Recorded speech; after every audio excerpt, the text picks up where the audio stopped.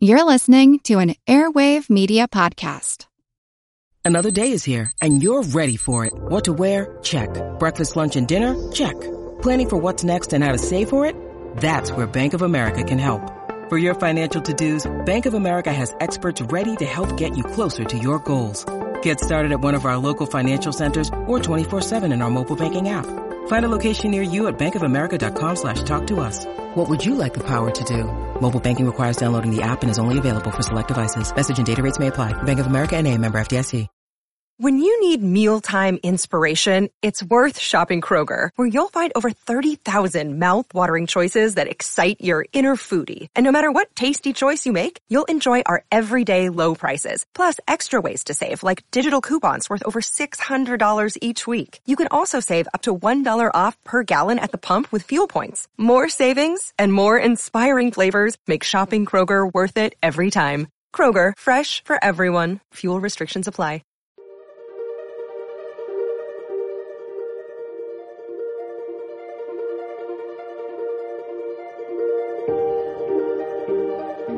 Welcome to the All Creatures Podcast. This is Chris, and I'm joined with Angie, and oh my god, man, we are, like we said, we promised last week, we have an awesome guest today, Mr. Corbin Maxey. This is huge for us.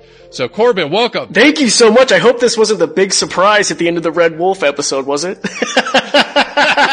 Yes. Okay, I'm going to apologize in advance to all the listeners who were like, Corbin what? Corbin who?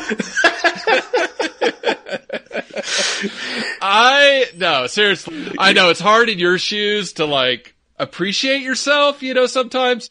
I'm glad to hear that from you, but I like to tell people you're like the new Jack Hanna. You're the up and coming Jack Hanna. You are the new face of animal conservation. Absolutely. And during each podcast, we always describe the animal, and I encourage listeners to go ahead and Google it so they can see a more visual. And I think if they do Google your name, they should get a visual and learn a little bit more about you. And then they'll also start to realize that you're an amazing public figure. You're our first public figure that's acknowledged our existence. The first one that has a Wikipedia page, I guess you could say. Exactly. I mean, we all know Leonardo DiCaprio has been blowing me off for months now. So, Yeah.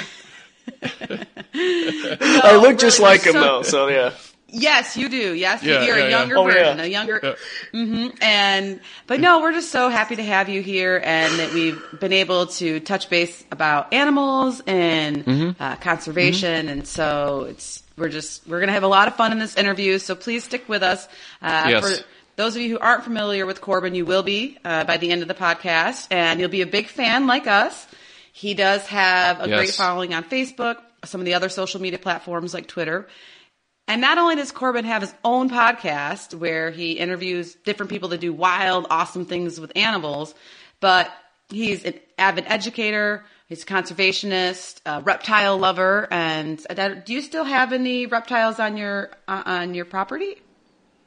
Corbin? Yes, like 27. Oh. Yeah, 27. The animals Wow. I started. Yeah, I have we could go into that, but yeah, alligators, pythons, tortoises, an emu, and a 65-pound turkey with a bad heart condition named Tom. Not a reptile, Tom, but yeah. I love it. God bless him. Well, good. Yeah, God bless him. And just to get started, why don't you give us a little bit of background for the listeners that aren't familiar with you about how you got started in animal education and then also in the animal entertainment type field?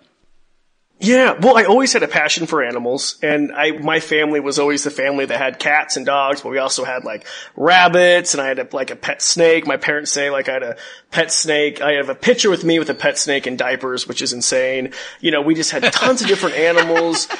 Yeah, not a pretty sight. But no, so I grew up my childhood in a tiny, tiny little town. Have you guys ever heard of Roby Creek, Idaho? No. What's the population though? To give us a little perspective. Yeah. It was population 4. It was me, my mom, my dad, and my sister. I swear. I thought I grew up in a small town. Yeah. Oh my word.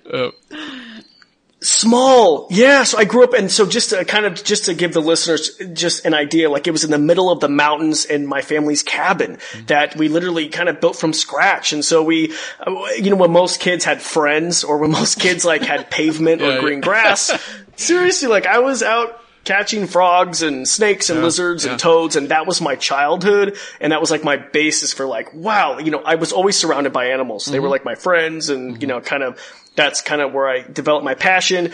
And then at 12, I rescued my first ball python named Reggie, who's still alive. Oh, awesome. Wow. Which is shocking. He was old when I got him, so he's like a complete geriatric. And where did you rescue him from? So he was from a local pet store. So some of the fun things I would do as a kid, like it would be like going to Disneyland, would be going to the local pet store. Sure. And so it was a common thing. My dad would just take me to go look at mainly I love the reptiles and stuff like that. And some guy walked in and was like, I have this ball python. And he talked to the store manager behind me and he said, do you want it? And the store manager's like, no, like we don't have any use for it. And I'm like, Dad, please. And that's how I got Reggie. That's awesome. Awesome. And then, a year later, I thought, wow, this is amazing how many of these unwanted reptiles. I thought I would love to start a reptile rescue in my parents' bonus room. And then at 13, a year later, I had over 60 different animals in my parents' bonus room. Like, God bless it. And you bring up a really good point that we've touched on in podcasts about unwanted exotic animals. And I always promote, there's groups out there that, like the Pet Amnesty, where people can get information on how to surrender their unwanted pets. I always recommend to people to do a lot of education before getting any pets, whether it's a dog, a cat, or especially an exotic pet such as a reptile or bird, because they're not for everyone, and they can live a long time. And probably you're the reptile expert, so you could speak more on it. But people aren't aware that reptiles are really hard to keep, as far as they don't eat a lot, but they're very sensitive with their temperature and humidity guidelines. So maybe you can touch a little bit on why within 1 year you had a house full of reptiles that nobody wanted. So first and foremost, reptiles can be difficult pets, but some can make excellent pets, like some beginner pets, bearded dragons, corn snakes, etc. But the reptiles that I was rescuing were animals that do not really make good pets, like alligators, green iguanas, and alligators, first of all, they are illegal to keep here in Idaho, so please don't tell anybody. We'll edit that part out. She's looking at me like, no, I'm kidding. No, I could show you my permits. I pay a hefty price for them. No. But some of the animals just get too large. Yeah. I was going to say, like, Corbett, just moved to Florida, man. I'm not kidding you. I got done teaching a class. I walk out back, and there's it's probably only like a 4-foot gator, but sitting there hissing at me as I'm trying to go to my car, and I'm like, oh my God. So, they are. Just move to Florida, man. They're everywhere. They're everywhere. Oh my, yeah. And they're like not a big deal, like, to you. Like here in Idaho, I'll show an alligator and people are like, oh my God, like what's going on? Yeah. But in Florida, they're just like, any water, every like day, so. Advice for people in Florida, just assume there's a gator in it. Any puddle, anything, there's gators in it. After a big rain. Yes, they're everywhere. They are everywhere. I did an interview. I just did it last week with Business Insider because they wanted my advice on what to do if you get attacked by an alligator. And so it's like, I gave my expert advice on what on what to do. Run. But of course it's extremely rare. Run. Definitely run. So, anyway. So Corbett, when I've listened to your podcast, and I'm going to do this for him, and I'm going to reiterate it too at the end.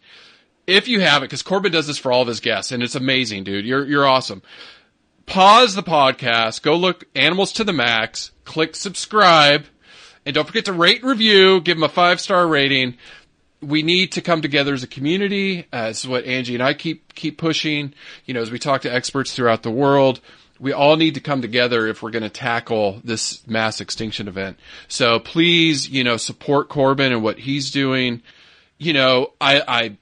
I've obviously researched you, watched your videos, watched your interviews, the late night talk shows, and it really, it gets me so excited. I was so excited after talking to you last week because I remember being a kid, and this is way before you were born.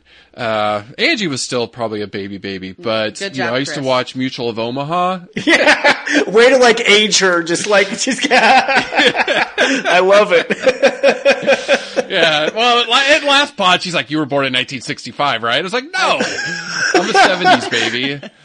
Yeah. Angie's almost a late 70s. Angie's a late 80s baby, right? Yes, exactly. But I used to watch Mutual of Omaha, a long time ago, and then watching, like Jack Hanna and the others go on these shows.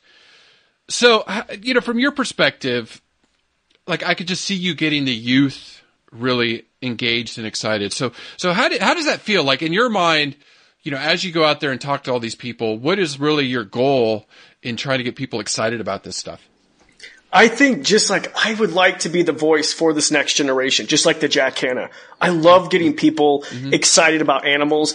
I love getting people excited about conservation and letting people know, just of all ages, like kids to even adults, that they can make a difference a lot of times. And that's a theme. By the way, I love your podcast. I love your podcast so much because you guys, you basically give listeners tips and they say like, listen, like you could take small steps just to help the environment, to help protect biodiversity. And so, I love getting people excited about animals and, if I could change like someone's like perception about animals or someone's decision, let's say to use straws or not, or someone to not maybe kill a snake or someone to maybe not fear wolves. Like I feel like, you know what? I have done my job and I take it so seriously and I like to have fun doing it. But, I like to use my platforms, especially like the national TV shows. I'm like, okay, this is a job. I get to like talk in front of 3 million people for, 3.5, 4 minutes. And I try to get all the coolest facts I can in, and I try to get people excited about wildlife.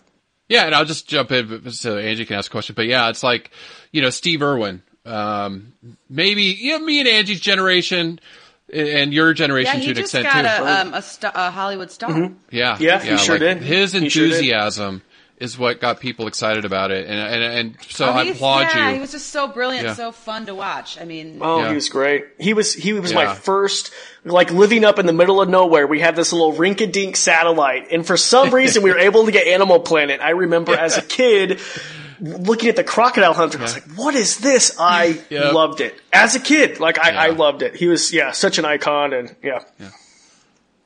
he's awesome. How do you go from being an animal lover, like a lot of us probably listen to the podcast, to then having 60 reptiles in your house? I want to meet your mom and shake her hand and tell her she was a great woman. People are, first of all, you're probably envisioning my mom like this hardcore, rough and tough, like reptile gal. She is not. She is a hairstylist. She works at the #1 salon in Boise. She is so girly, like beyond, really into that stuff. So God bless my parents. But the coolest thing is they always supported me. So so they support you and you get this reptile room, guest room, which I just love the visual on that. I would like to see photos if possible someday. But you get the room, reptile room, and then shortly thereafter, correct me if I'm wrong, you had your first guest appearance with Jay Leno. Yes. Well, okay. Well, first of all, just to backtrack, because it seems like for listeners are probably like, wait, how did this kid, there's tons of people who have reptiles, tons of kids have reptiles. How do you end up on Jay Leno? And so I always loved, and that's like the #1 question people ask me is like, how did you get into TV? And there was not like a direct path. When I grew up, I never thought that's what I would want to do. I always loved entertaining. I always loved, as you can tell, and just like you, Angie, I love talking. And so, as a kid, I just wouldn't, you know what I mean? I just love it. Blah, blah, blah. I heard I was like the most annoying kid. I know. But, I could talk to a wall for sure. Yeah. I do sometimes. I have talked to a wall. No, I'm kidding. Yeah, right? But, so I remember being in love. We would go to our local zoo show and there was like this rinky-dink bird show. And anyway, I loved just how he educated people and presented to audiences. And so I would have like make-believe, like my dad made the stage. It was like pieces of straw with a piece of plywood, and I would just catch beetles and cockroaches and just pretend to, I sound ridiculous, but it's a true story. I would pretend to imaginary audiences to educate. And then, just to not make it too long, basically I had 60 different animals when I was 13, and I loved sharing my knowledge with other people. And so I would call local daycares. I would call YMCAs and be like, can I please come and do a reptile show? I would beg them. And I remember, oh my God, I'll never forget. Like, I just remember like getting one and it was like, yes. And this was all like pro bono. This was all, I mean, I just showed up and I was like a big chubby kid. I was like 5 foot. And I had this giant safari cloak, not cloak, but it's a big cloak now, but this giant shirt and this safari hat. And anyway, I loved it. And I loved I did that for a few years. And I remember like one time someone gave me like, I think they gave me $25. And I was like, oh my God, I'm set. That's amazing. $25. Yeah. Yeah. And then to answer your question about Jay Leno, we were always huge fans of the Tonight Show, and they were doing a talent scout audition for teenagers with weird or unusual talents. And so I didn't really have a talent, but I had all these exotic animals. And so my mom wrote in for me, and she's so witty and she's so quick, like with one-liners, like God bless her. I had no idea she was writing in for me, but she said, "Hi, my name is Corbin." At the time I turned 14, so I'm, 14 years old, and I have all these exotic reptiles. Call me the next crocodile hunter, ... or just call me. That was it. And, go yeah. Mom. That's awesome. Yeah. Now I really want to shake her hand. Yeah, go Mom. And then, and then a week later, I got a call from the producers, and it was like, what? And anyway, it really happened fast. Of course, I had to send like, other audition tapes and this and that. And, it took a few months, but they decided to give me my own guest spot on the show. So instead of with the teenagers, they were like, you're going to be the second guest.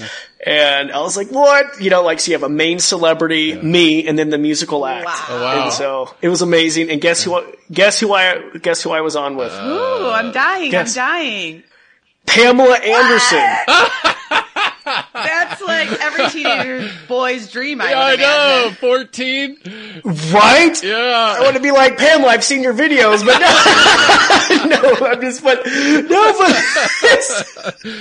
but I remember seeing her, and it was like my first encounter with a celebrity, and I was like, she looks just like how she looks. She would look great. She just was like, wow. Well, gosh. And I want to say that you went from Idaho town population of 4 to Hollywood for this LA.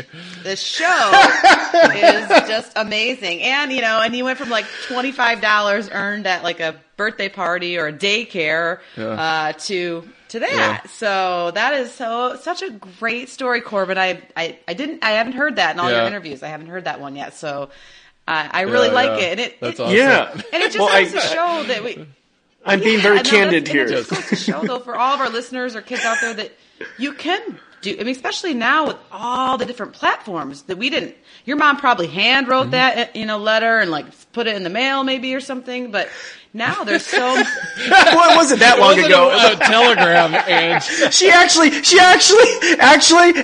Angie, she actually sent a pigeon, and so. Wait, am I dating my own self here? Yes. Western Union. Yes. Did she ride a horse all the way to LA? No, we actually both rode carriages. We all had a carriage and we rode to Burbank. Well, regardless, Oh, there's gosh. plenty of ways to get your name out there and your passion out there and your expert talents or no talents. And I love that your mom saw your reptile kind of education as a talent. And because all of us that are interested in animals, even from the time that I worked at the zoo to now in my graduate program, like you said, any chance I get, whether it's for one person or 5, to be an educator is amazing. Or Chris, when we worked together at the university, he was always pushing me to like do blogs or go give talks and basically just get people excited, get the information out there, especially with science and animal conservation and animal biology and all of that is definitely we need more science-based information out there. And but not only that, like us scientists sometimes can be a little stuffy or boring because we don't have the training to get the message across. So that's why I think it's so awesome to have somebody like yourself to of course, does love talking, but has maybe a little bit more training in how to look and act, yes. and get people excited. Well, and you know what? Yeah, and I have to say the same for both of you. I didn't believe that you guys are both doctors because you are very good podcast guest hosts. You're no, I'm serious. Like, no, it is. Like I was thinking, wait, let me check the credentials. I did a quick little Google search to make sure. No, I'm kidding. You can buy any degree online. It's good though, but any degree online you can buy. So, I wish. God, it would have been so much easier. It would have been so much easier. Oh, to buy my degree. Anyway, yeah, I know. Different story. I know. Well, you went to University of Idaho? Is that right? It was no. Boise State actually. That's offensive. One of those. That's offensive. Hey, I like. Yeah, it's Boise very. State. Yeah, U of I. Yeah. Oh yeah. We're known for the blue field. I went to a state school as well, yeah. Corbin. So I feel your pain when people mistake it for the other one. So. Well, no one knows where Cal Poly I know. is. Like, come on, Where I did my undergrad. Yeah, so you Boise State, and you majored in biology or zoology? And correct. Yeah, correct. Because like your first guest was one of your friends, right? She's like a big conservation expert now. Yes, yeah, Valerie Hershey, yeah. I love going to Boise State, and I have to stress, just to, maybe even young listeners, it is so important to just pursue your education, and it just can open so many different doors. I mean, so many doors, and I'm going to be honest, it was really hard for me because since my first Tonight Show appearance, I had appeared several other times. And so when you're 17, getting out of high school, you're on this high of being like, oh, I'm on the Tonight Show and I have these animals and I have my career path and I want to do television. There was a part of me that thought, you know what? Why do I need to get my education or this or that? And there are people telling me, just pursue TV. You're fine. You've already made it. And I'm so happy. I mean, with my parents' guidance and just inside, I thought, you know what, I need to pursue my education. And that was one of the best decisions of my life. So please go to school. I don't want this to sound like a big speech, but it's always true. I always, when I'm working with younger people, especially for me, young girls, I always encourage education because it's something that cannot be taken away from you. No matter what. Later on in life, married, divorced, whatever have you, your education is always there. Or even if you went into another career and it failed, like TV or acting, you can always fall back on your education and all the connections you made along the way.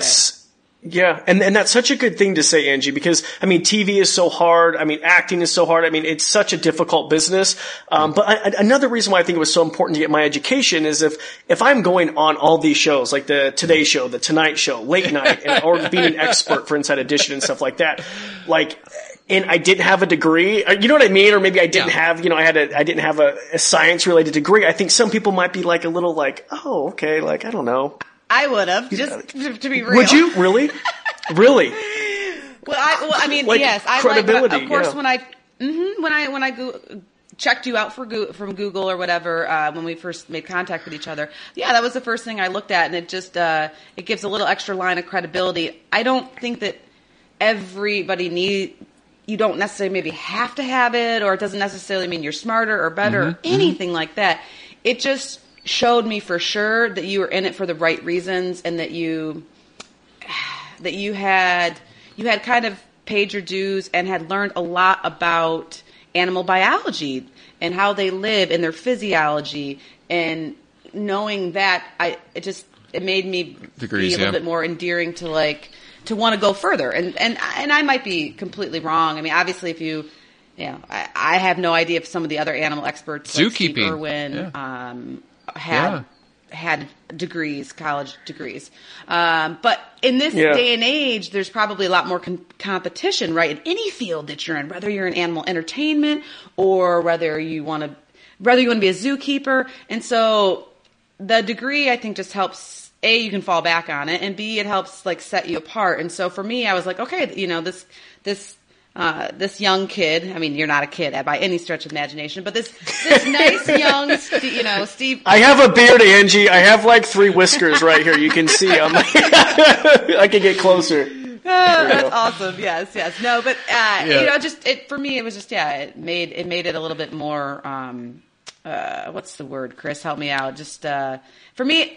No, I mean, it's a sense of, it's when people, they always look at the credentials. They do. I guess. And so when you're out in there, this day and age. it just gives you that edge. Yeah. It just gives you that edge. Like, not only do you have the personality, the charisma, stage presence, all that stuff that's important, but you have the mind, you know, I guess. And just listening to you talk about get education. I mean, bravo, yes. You know, and we're, you know, it's like Angie and I in our training, our PhD training, we're educators, obviously, and we love education. That's why we do our podcast.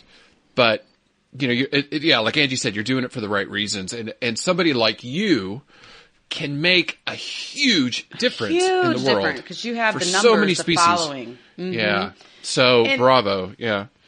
Well, and that leads me a little bit into my next question or two is, so of course I looked you up and looked at a lot of your clips, and then of course looked at your education level to see how much of an expert, quote unquote, you were, and felt pretty secure with that. But then I took it to the next level, and coming from my background in animal husbandry and working for the zoo, I'm a big believer in, of course, animal welfare, and when animals are living under human care, whether it's a pet, your dog, or if they're in a zoological setting or a conservation center, that they need to be respected and that they need to be cared for in an appropriate way. And so the zoo that I have worked with, or that Chris and I have worked with on the podcast, different people that we've interviewed, they are typically they're accredited by the AZA, which, Chris, what does AZA stand for? Association Zoos and Aquariums. Don't ask Angie because I always screw it up. Her husband would be so mad. What do you say? I have like this. What do you say? The American Zoological Association. Something.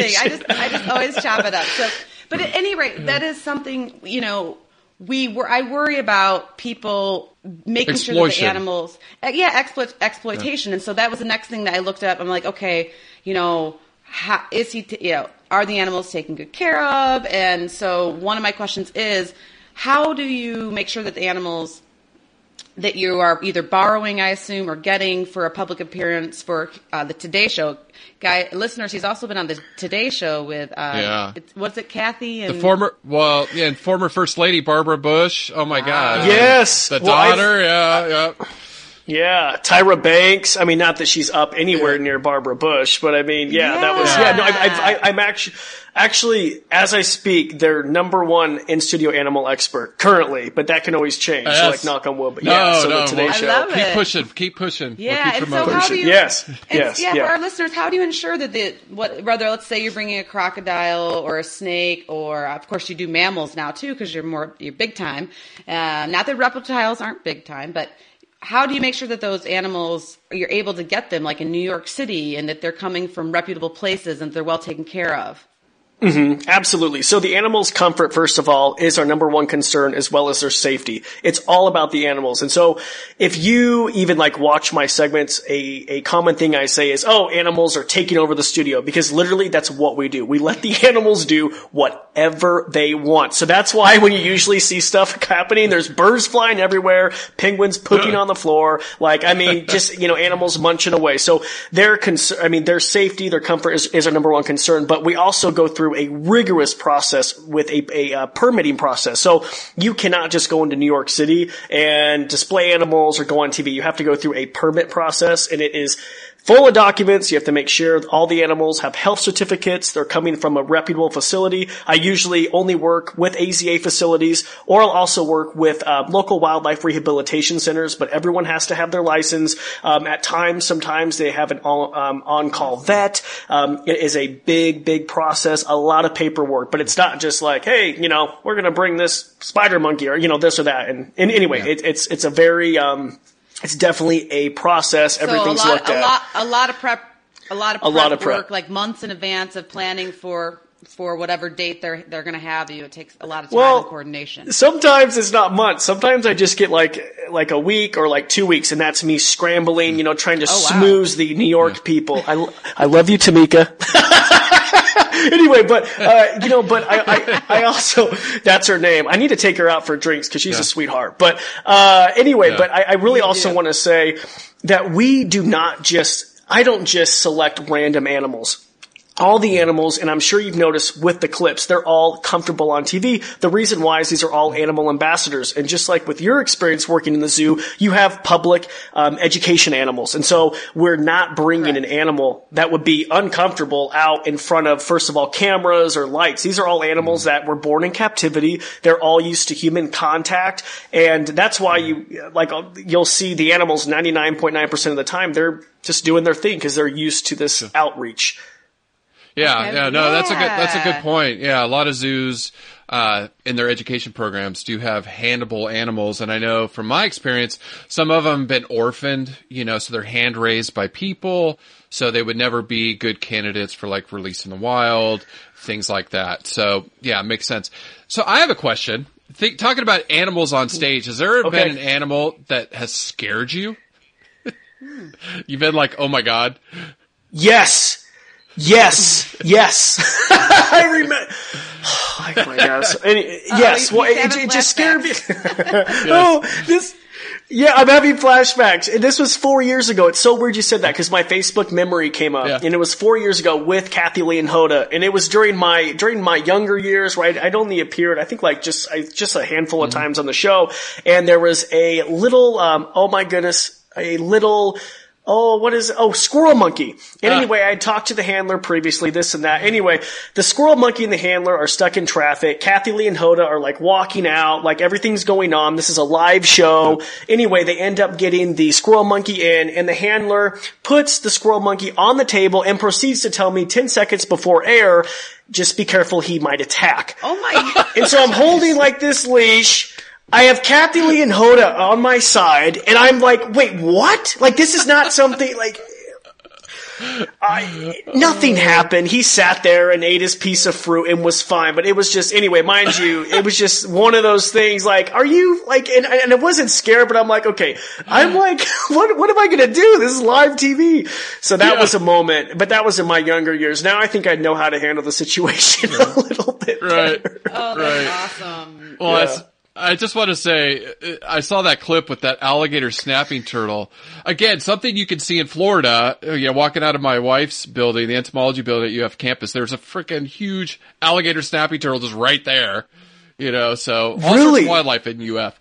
But God, that one you picked up, geez, dude, that thing's huge. Dude.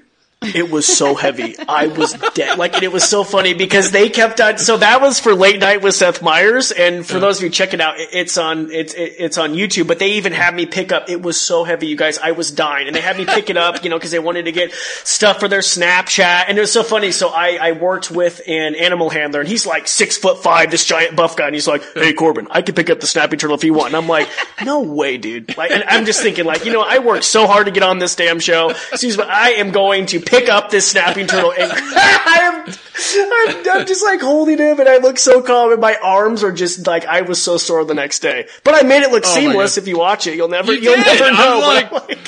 Dude, that guy, I'm like, man, you got some muscles on him. Like, oh, my football days. Yeah. No, that was awesome. Oh, he was heavy. Yeah, he was heavy. Yeah, I saw that clip. I was like, holy, how much was that thing weigh? Like 250 pounds? It was ridiculous. It was over. Yeah. It wasn't that much, but and it came in this giant. So they have this giant crate. He had a custom built crate, and so it was like tall. So I had to go in and do the whole It was insane. But that was such an ancient animal. It was like a dinosaur. Yeah. I mean, I think it was over I think he said 75 to 100 years old. This was a giant. Wow. Anyway, just a living dinosaur, really. So Corbin, I've been dying to ask this. You said that of course the animals that are on these late night shows or any of the talk shows, they're treated like royal guests. So my question is, do they have their own dressing room or green room? And my second question is, do the talk show hosts really like animals? Do they seem to like animals? Are they genuinely excited, or is it just part of the shtick?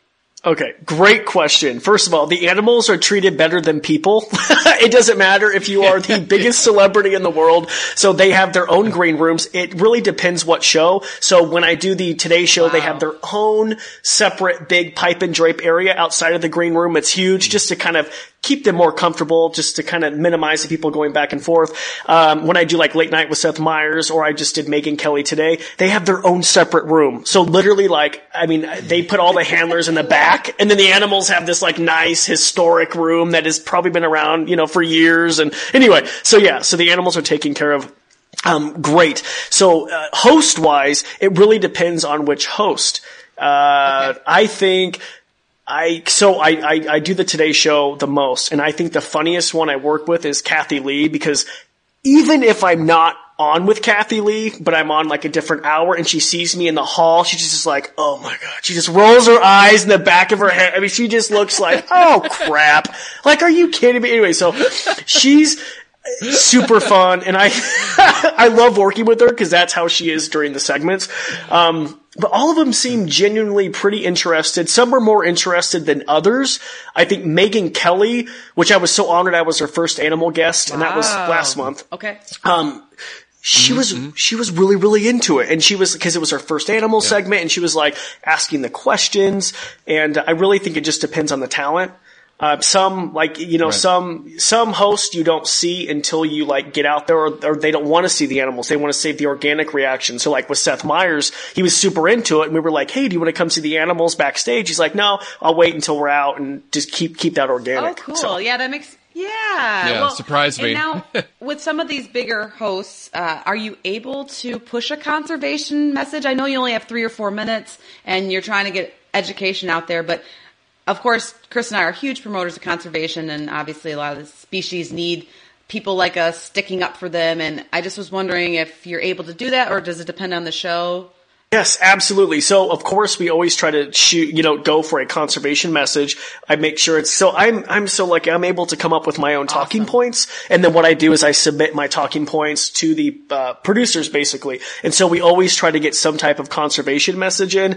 What people sometimes don't understand is these shows are live. So sometimes if you're like in the middle of something and then you see the camera guy behind you like, hurry, like giving you the eye, like, hurry up and twisting the finger, and then everyone's like, come on, look at the clock, and then you have the, Chris the cast of the Fantastic Four right there. Yeah. Does he really? Yes. No way. He's just like, oh. He's like, and you know what? Chris is so funny. Land the ship. Or land the plane. See? But when they do that to me, I'm like, oh wow, I need to like really hurry up, and then sometimes they cut you off. But mainly, yes, we try to have a conservation message, and we'll usually we'll pick animal ambassadors. One of my favorites is Aurora the penguin. She's an African penguin from the Turtleback Zoo, and they participate in the species survival program. Right. And so we're able to talk about that program. And anyway, so we'll use key animals like that. Yeah. Live is just, that's nerve-wracking. I've been behind the scenes on a couple TV shows with my sister, and whenever they do a scene, they take like 30 takes. I never knew this, and they take it from multiple angles. So from behind them and in front of them and to the side and different lighting. And for one day, I sat on set, and it was just one or like 2 scenes all day was what they did, and they kept redoing it. So, Chris, and then when you watch TV and you can see like they flip back and forth a bunch.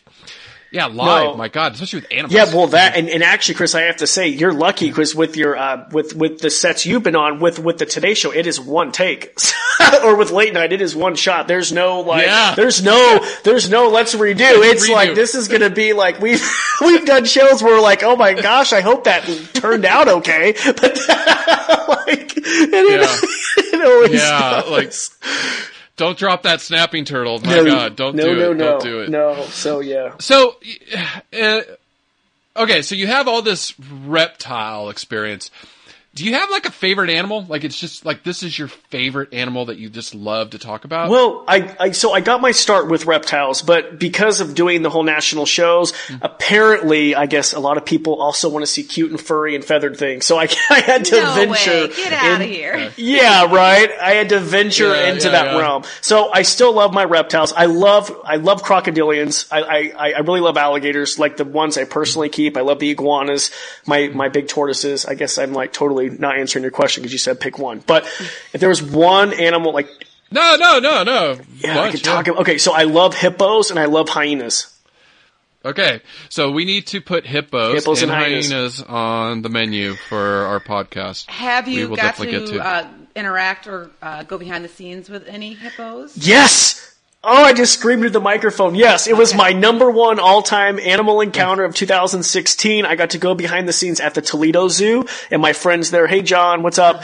And I think Emma... Shoot, I don't know if that's the hippo's name or the keeper. Anyway, so it's, long story short is they had 2 hippos and they had a big male named Herbie and they asked Herbie to come over and open his mouth and we got to feed him a watermelon and I got to touch the gelatinous, like I got to touch the side and I was dying. Oh, yeah. I was so excited. I was like, what? Yeah. Like, and, I know my husband, my husband's favorite animal is a hippo, and that's how he got his career start working in zoos with hippos. And so just recently, about 2 years ago, he was able to coordinate behind the scenes with a hippo at one of the local accredited zoos here in Florida. And it was like a birthday present. Of course, we brought my Xander, who's 4. He was 2 at the time.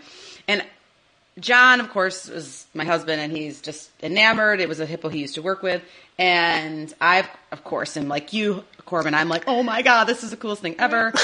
Because at the zoo I worked in Chicago, they had pygmy hippos, which are awesome, but this was not a pygmy hippo. This was the real, this was the real deal. Yeah, they're small. And they're doing all the training with it. And, of course, with my 2-year-old, I'm like, Xander, isn't this, like, the coolest thing ever? But he didn't he just wasn't that moved by it. And I'm like, you are going to be kicking yourself. Like, whatever. Like, he didn't want to get in the photo, and I'm just like, oh my, and I was like, I'm like, what is going on? This kid, like, loves animals, but he might have been taken back by the size, I don't know, or he's just 2 and being a toddler, like a hot mess.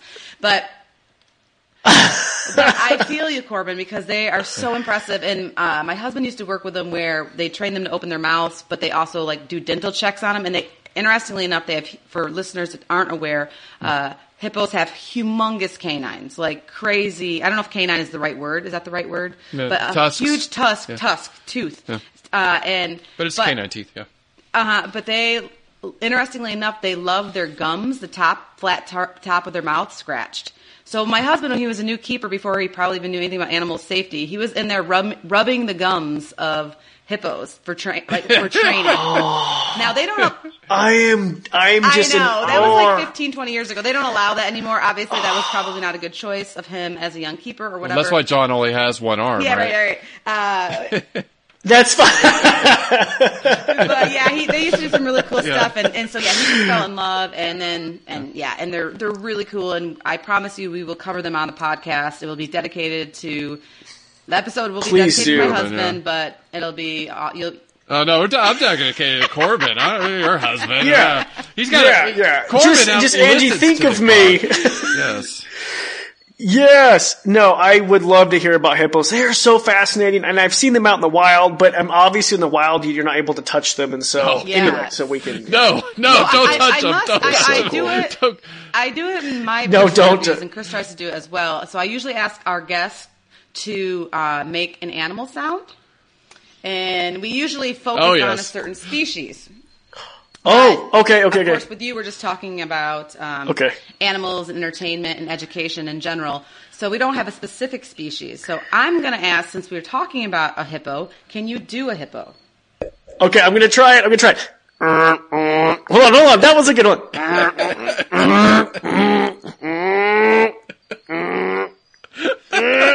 Andy's giving me the weirdest look. It sounds so bad. My dog just looked up at me like, what is going on? You're killing me. Did it sound okay? Oh my gosh. I wish I could get a selfie in there. I'm going to give it like a C-. A C-? What the world just began?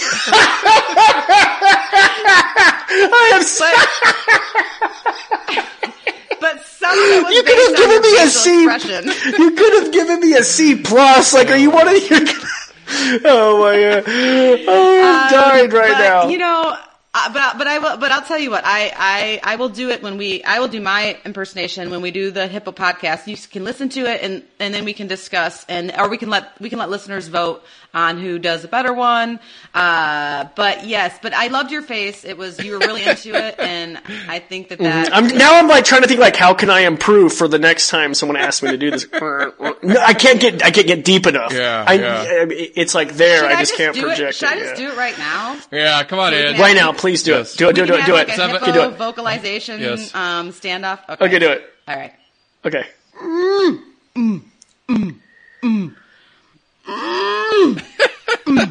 Oh my God. You two are killing me.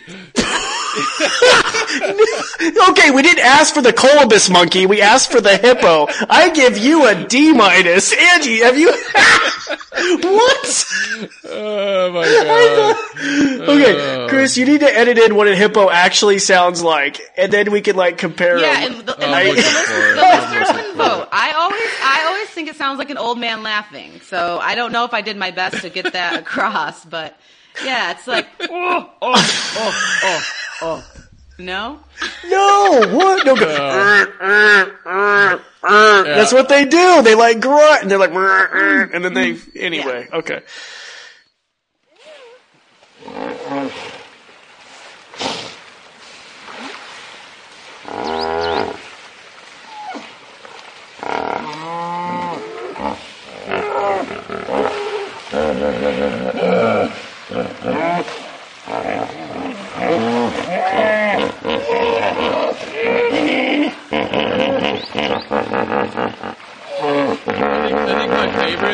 I think one of my favorite doing this podcast the last 6 months with Angie is when she did the tiger chuff or the leopard. Was it leopard chuff? It was during the leopard episode, and she's like, "I'm dying laughing," and she's like, in the same room with me, I'm dying laughing. She's like, "Don't laugh, stop it," and I'm just dying. So Angie, you got to do the chuff. Come on. Do it.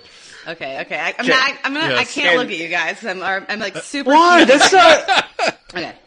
This is a tiger chuff because, well, and the funny thing is my 4-year-old knows that like tigers don't really roar, right? Lions roar, but tigers, their vocalization is, especially when they like you, they make a chuffing sound. And so here's my thing, my attempt. Okay. Did it get better? It's good, though. She's doing that like 3 feet from me. It is. What's my grade? It is good, though. I actually would give you B+. Okay. Yay. That's good. That was way better than the hippo. I like that. Okay. That's awesome. Fair enough. Yeah. Chris, do you have any animal noises? Animal sounds. Do you have any animal noises? No, just I sound like a hippo because I have still this damn cold that won't go away. Good old New Zealand. Yeah. So let's no. I love it though. New Zealand is amazing. It's so beautiful here. So one of the things I want to ask you, using your celebrity, and I think wasn't it Jack Hanna said edutainment, and I know he said it, so I've been using that word a lot. Do you have a real sense of responsibility as a spokesperson for these animals? Yes. And we're in a very tricky time and age where there are people completely against zoos and aquariums and against what I do on TV. And I've been attacked. I've been attacked probably not as much as someone like Jack Hanna, who's more well known. But, I think everyone who works with animals in the public eye, or even, I would even go down to the ground to saying anyone who works at a zoo has dealt with guest visitors coming in and saying, this is not right, or this or that. And so, I look at it as like, I look at what I do. It's my job. It's all about education. And a huge thing is that just regarding the argument against zoos and aquariums, so I was actually a spokesperson for the AZA for their SAFE partnership in 2016, and I went into a room full of publishers who a lot of them were not for zoos and aquariums, and then after my presentation, and then after meeting some of the ambassadors, were just, their minds completely switched around. They were like, wow, this is completely different than what I thought. And their minds were blown when I told them that this conservation initiative that zoos and aquariums have, they raises millions and millions and millions of dollars for conservation, saving wild animals and wild habitats. And a lot of people don't realize that. And, I'm prepared to fight for it. I mean, I just think that's what we have to do. And I think it's great to get people. I know there's a lot of people who will never be able to go to Africa or to South America or all around the world to see animals. And so, and of course I'm only talking about reputable wildlife organizations and zoos. I'm not talking about roadside zoos or people who have tigers as pets. I'm not talking about that. But yeah, I think that they play really an important role. No, yeah, that's good. Yeah, we're behind you. I mean, we're behind you. Can you give the listeners a little advice on that love animals? And you and I and Chris, all as kids, of course, we were attracted to any animal we could find. I'm sure there's a picture of me with a parrot on my shoulder when I was in Mexico, or something as a child where my family didn't know any better. We didn't necessarily understand probably what was going on with the illegal pet trade or animal welfare for that matter. So what advice can you give people that love animals when they see something like that that's maybe not at a reputable zoo? What do they do? Should they take the picture with the white tiger cub? Or what can we do to help promote the safety and well-being of animals that aren't in the wild? Yeah, so I would just say, do your research. You know what I mean? Do a quick research. And nowadays, it is easy to get on your phone. I could do it right now in a quick Google search. Take a look and make sure it's from someone who's reputable, or not someone, but usually a facility that's reputable. Make sure they have the proper permits, the licenses, but Angie, I was like you. When I was a kid, I have pictures of me. I mean, you know what I mean? You're a kid. My family didn't know either. And so I think education is the most important thing. Do your research. Make sure it's reputable. To give you information, just talking, I have a very good relationship with my producer on the Today Show after so many years of doing this. And he says the first thing they do is they do an intense search on the individual who's coming on, the handlers, to make sure that they follow proper protocol. This is coming from something reputable, licensed, they make sure that everything's intact before, pursuing a segment or something like that. Yeah, I think, I was just going to say, especially, I mean, I know here in New Zealand, animal welfare is a big deal. Australia, the EU, so outside the United States, but within the United States, like I think a lot of people don't realize, especially Angie and I being researchers, in previous research, there's so much regulation and which is good. We're not saying it's a problem. It's just we are heavily regulated to even when I was doing a behavior study on horses or at the zoo, the local zoo there in Gainesville, I needed a protocol just for my students to look at an animal. Chris, but that's also, it should be noted, that's all the way down. Of course, at the university level, as far... Right. And the AZA accreditation, and the AZA, zoos and stuff, so much, a permit is needed to do anything. But that's the big difference is animals that are owned, and this is probably a whole different podcast for a different day, but animals that are privately owned, a lot of times are only, in the United States, are only governed by the USDA, which has somewhat minimal welfare standards. And therefore, that's why the AZA started to begin with, is so they actually said, hey, we want higher standards than that. And we need to govern ourselves to make sure that our animals have exquisite care. And if you want to be part of these organizations, you have to go through rigorous accrediting processes that happen every 5 years. So a zoo can't slip through the cracks. And anyways, I'm on my little bit of my high horse today, but no, it's fine. Yeah, get off your horse. No pun intended. No, I'm kidding. Well, so just to kind of flip that around, for instance, I have my own facility. It's a great facility. I take great care of my animals, and it's not AZA. And, we do sometimes give private tours to family members. No, I'm not on the road with the sign saying, $10 for a picture with a snake, which there's nothing wrong with that. If that's how you build, money for your business and you're taking care of your business, that's what you do. So I just think it depends on the situation. And, just assess the situation. Just make sure things seem right. Does that make sense? Well, and I think you see something like a parrot on the shoulder, or exactly. And I think a lot of it too is, like you said, the permits. So let's get back into more of the celebrity stuff. So Pamela Anderson, pretty cool. Is there any celebrity you met and you were just like starstruck? You were just like, wow. Besides Chris and Angie. Yeah, besides us two. I know, Chris and Angie. Well, yeah, besides you two. Starstruck. And I'm not trying to, this sounds so cliche, but since I do it now so often, when I see celebrities now, I'm not like, they're not, I don't know, just because you realize they're just people, but I have to say recently, they're just regular people, but I have to say, the former First Lady, Laura Bush, that was really like, it was like one of those things, and it was like I found out that morning because they had, they have to be so secure with her. They had Secret Service there, and so my producer told me the morning of, but told me you cannot tell anybody. So none of the handlers knew, like none of the zoo staff knew, like, anyway, so that was one of those moments, and she decided to do the segment with me because she's really into wildlife conservation, and I guess she has a bunch of land in Texas, and she has I think a nature reserve or something, and so she wanted to do the segment, and she whispered to me in my ear afterwards, and she said, "Thank you so much for what you do," and it was so cool. It's That's like, awesome. This is it's so weird. Yeah, I would be starstruck. I got my PhD from Texas A&M, so I didn't buy it online, unfortunately. I had to suffer and actually do it. And, so George Bush, the dad, I got to see him a bunch. Yeah. And I know Barbara Bush just passed away, but she used to always love driving by our horse farm. We're out there working love, the Bush. I saw Jeb Bush and Mommy Bush when George Bush jumped out of the airplane. Anyways, long story short.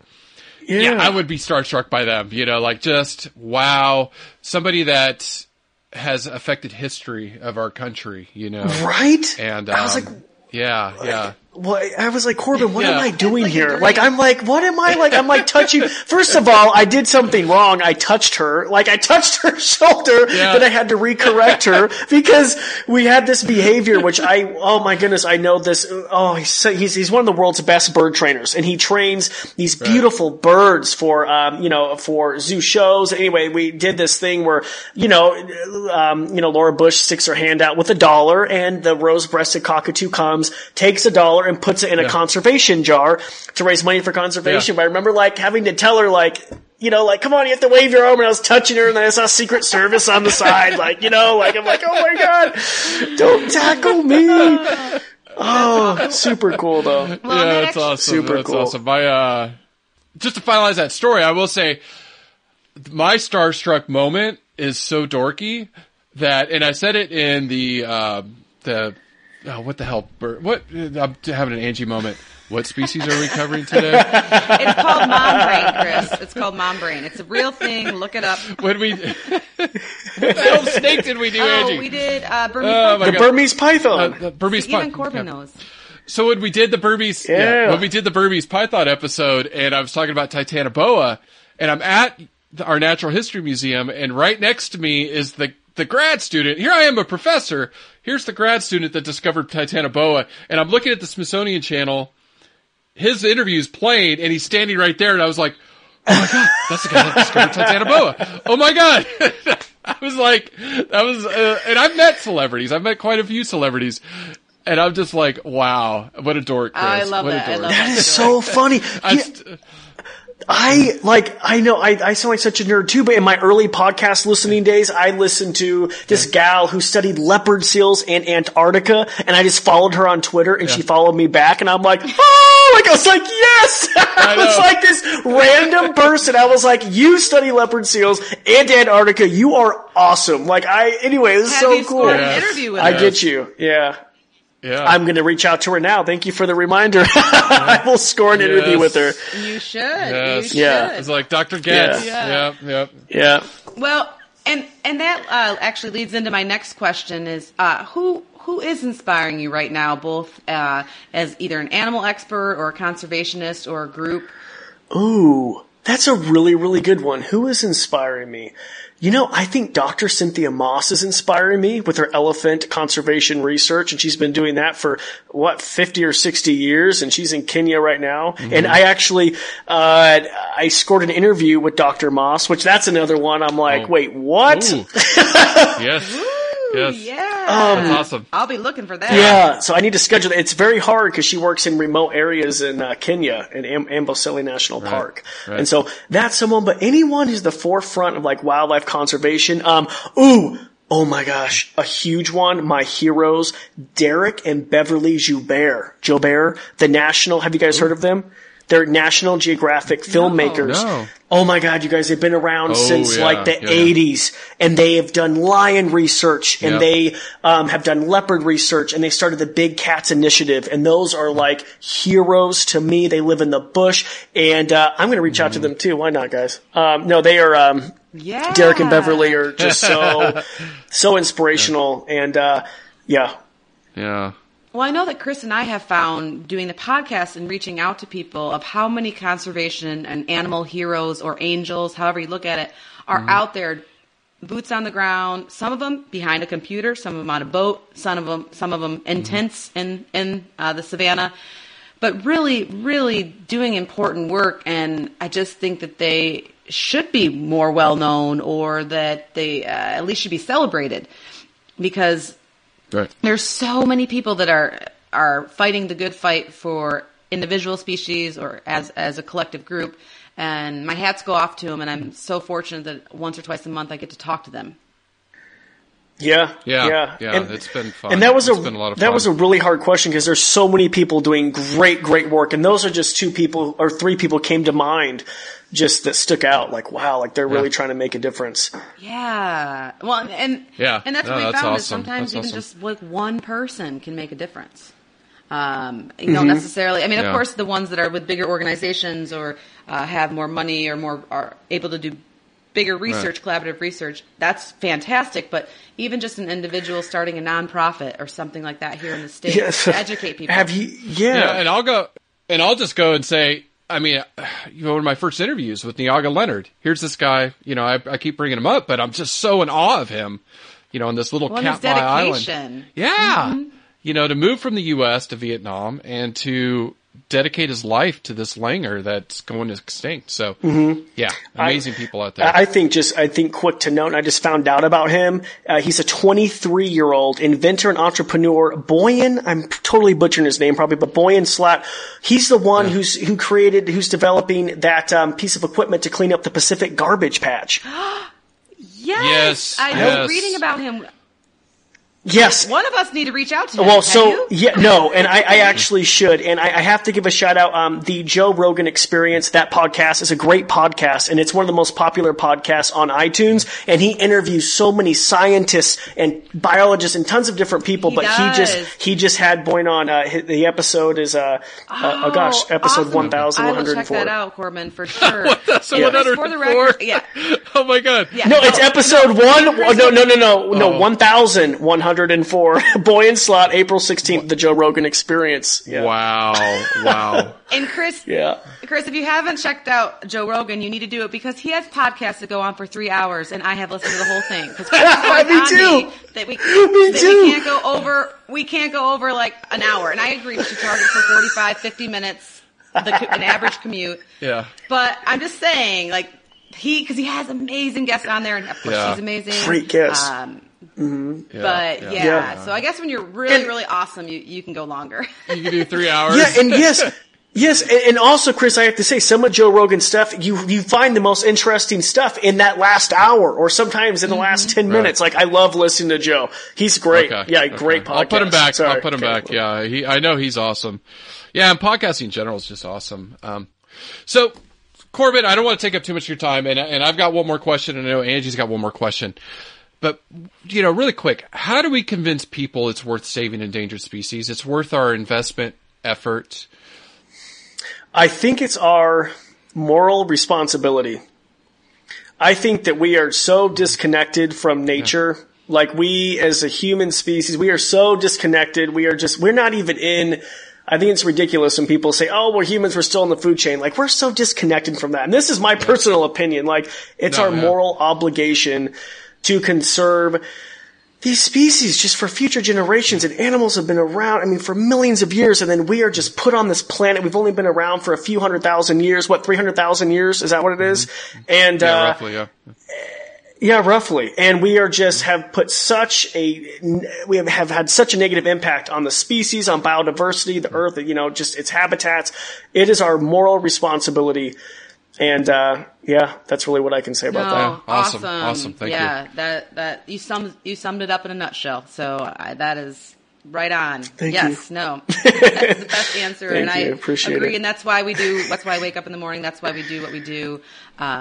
So yeah. And then just my last question with that being said, so somebody listens to a podcast or goes to a zoo or sees you on the Tonight Show, be them 7 years old or 70 years old, and they're inspired and they're moved and they loved animals. What is your advice to help them with that mission? Either get involved with something animal oriented, animal conservation oriented. What should they do?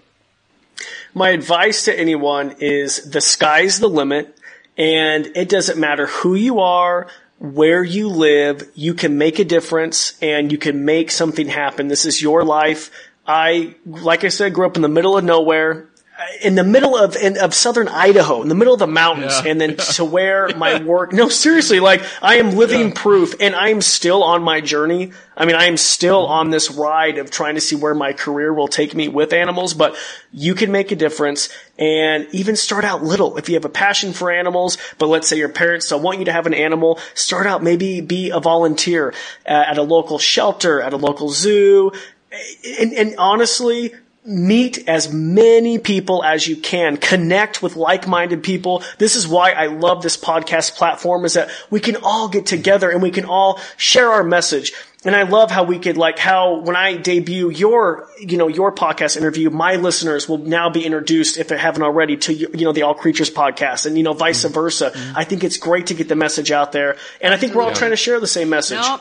Yeah. Yeah, absolutely. Yeah, Corbin, we just really appreciate what you do, and I really hope that the listeners will go to your website. And can you give us your information, your website, your Facebook, etc.? Yes, absolutely. Yes. So CorbinMaxey.com, MAXEY, not I. Save the jokes. Like middle school flashbacks. And check me out. No, seriously, it's horrible. Check me out on Facebook, on Instagram. I also just recently started filming webisodes. So these like quick little webisodes every week that air. You can check those out on YouTube. Good. And then Animals to the Max podcast, where I interview people who are passionate about animals, and I love hearing people's journey. So if you're interested in thinking, how can I work with animals one day? Like, you can listen to people who have done it and succeeded. Yeah, I love your approach. Like, it was funny. I was playing your Dr. Scott interview, to my son, who used to watch Dinosaur Train all the time. We loved it. Yeah. And I'm like, look, it's Corbin. And listen, this is Dr. Scott, the paleontologist. And my 4-year-old my 4-year-old awesome. was a little bit sad that he was real. Like, I guess he thought he wasn't real. I don't know. It's hard to. But interestingly enough, Dr. Scott said in his interview that when people meet him, they'll either hug him and be so happy, or they'll cry. Like, those are the two reactions. So my son fell in the crying category. Oh my gosh. Well, Corbin, that Dr. Scott, thank you so much. We could talk for hours with you, no doubt. We could turn it when we reach Joe Rogan levels, if we ever, we will talk for 3 hours. That is the goal. But right now, it's just what our moms, like, even you said that last pod, your mom listens, my mom listens, Andy's mom listens. You guys would be, but listen though, you would be so shocked, because I discovered you just through a quick search. I looked for an animal podcast, and you guys come up, and so you would be shocked. You should look at the analytics. I told you I have a high listenership in Korea. Like, come on guys, you guys have to. I love it. That has to be a fluke, by the way. Anyway, we can get off. To buy that special software to look at those analytics. Super fan. So. They're too much money. No, you don't have to. I do know in New Zealand, though. I will say, in New Zealand, it's me, my friend Jesse, and his girlfriend Bryn. We're the three that have driven our New Zealand numbers way through the roof. So, there you go. Thank you so much, Corbin. Thank you so much. Yes. I had so much fun. Thank you. Oh, yes. Let's do it again. And until then, keep fighting the good fight. We're really proud of you. Yeah. And listeners, please check them out. CorbinMaxey.com, correct? Yep. Thank you so much. Yep. Okay. Thank you. Thank you. Take care.